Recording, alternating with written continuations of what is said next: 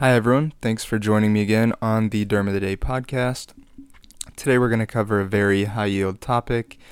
It really could have multiple episodes and probably multiple hours of content on this condition alone, but we're just going to sum it up and give you kind of the highest yield points and just give you the basics for this condition so you can recognize it on exams and begin to just recognize it for yourself. So we'll start with a clinical presentation. Today we have a 14-year-old male presenting with new onset painful lesions on his face for the last 2 months.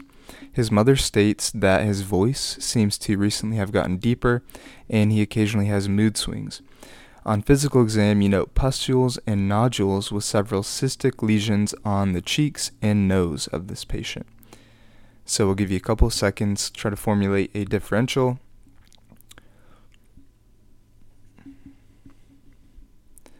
So given the clinical presentation, the patient's age, and kind of his recent social history and developmental history, as well as the physical exam findings of pustules and nodules and cystic lesions on the cheeks and nose, this is pretty classic for acne.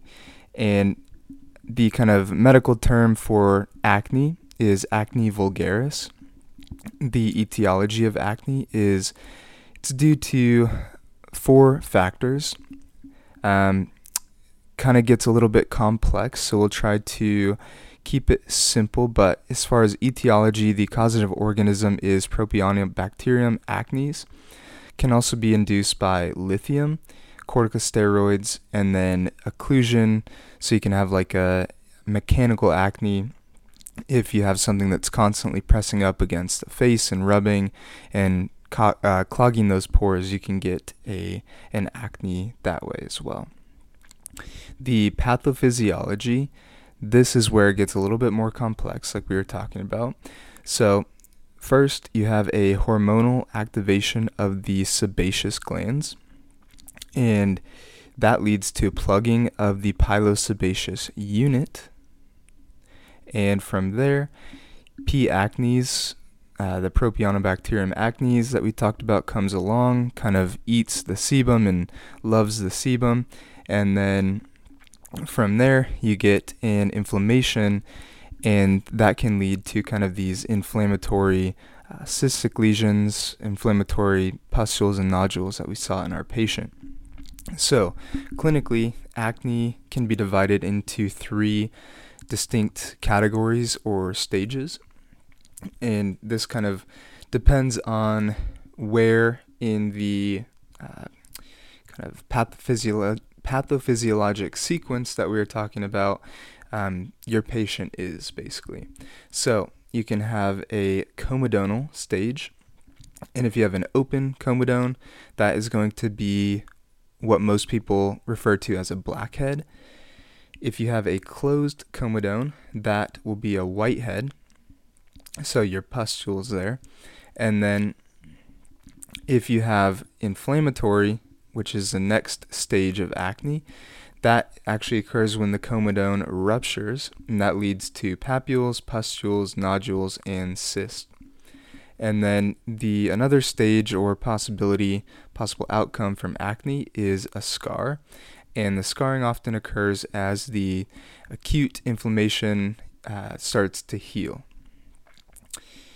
Diagnosis is just based on a good history and physical. It'll be pretty classic patient presentation, kind of an adolescent, as those hormones are fired up, causing the overactivation of the sebaceous glands.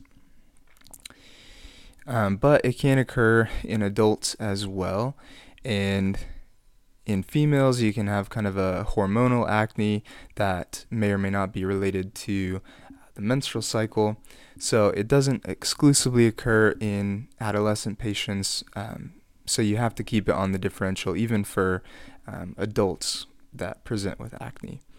Treatment of acne, this is again can get pretty complicated, and More recently, there's some better medications that have come along for acne, but we're just going to keep it pretty basic and try to give you a basic algorithm to follow for exams. So if the acne is mild to moderate, so maybe they're not in the inflammatory stage yet, maybe they just kind of have comedonal acne, and they're pretty early in their acne, you can give topical retinoids and benzoyl peroxide, or BPO, and from there you can add a topical antibiotic if needed.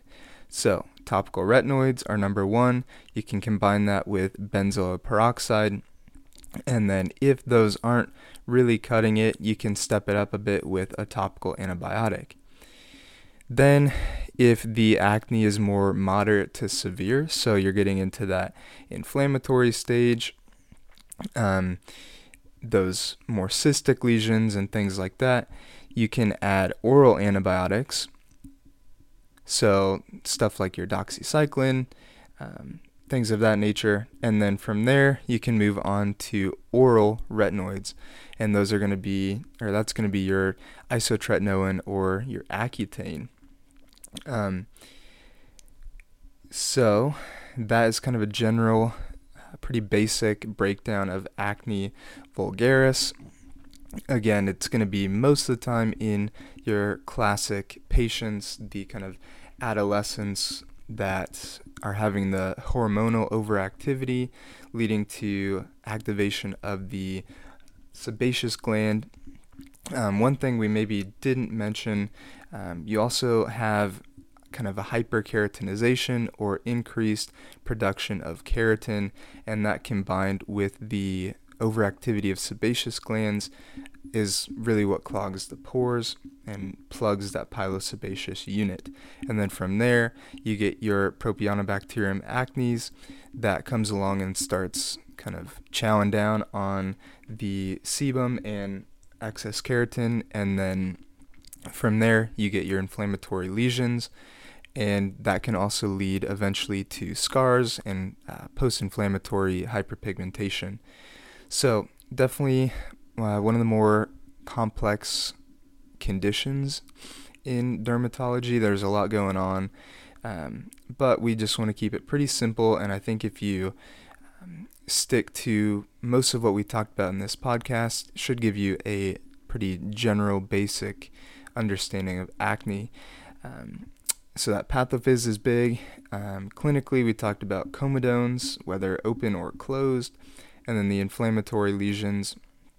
As for treatment, you're going to start with your topical retinoids, including adapalene, tazarotene, and tretinoin.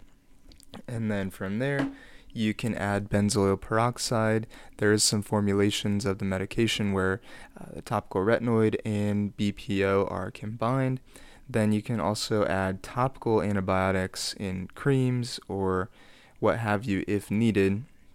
Then if the acne is more moderate to severe, you can add oral antibiotics, and from there step it up to oral retinoids with your isotretinoin.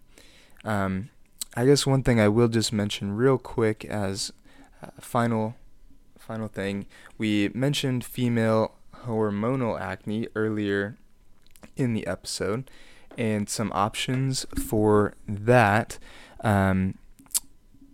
Again, this gets back into the pathophys a little bit, but the sebaceous unit has androgen receptors, and like we talked about hormones, that is largely androgen hormones, which both male and female patients have.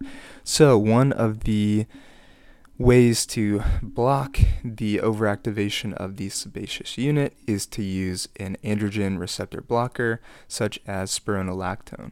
So I guess that's kind of the final pearl, and by no means was this an extensive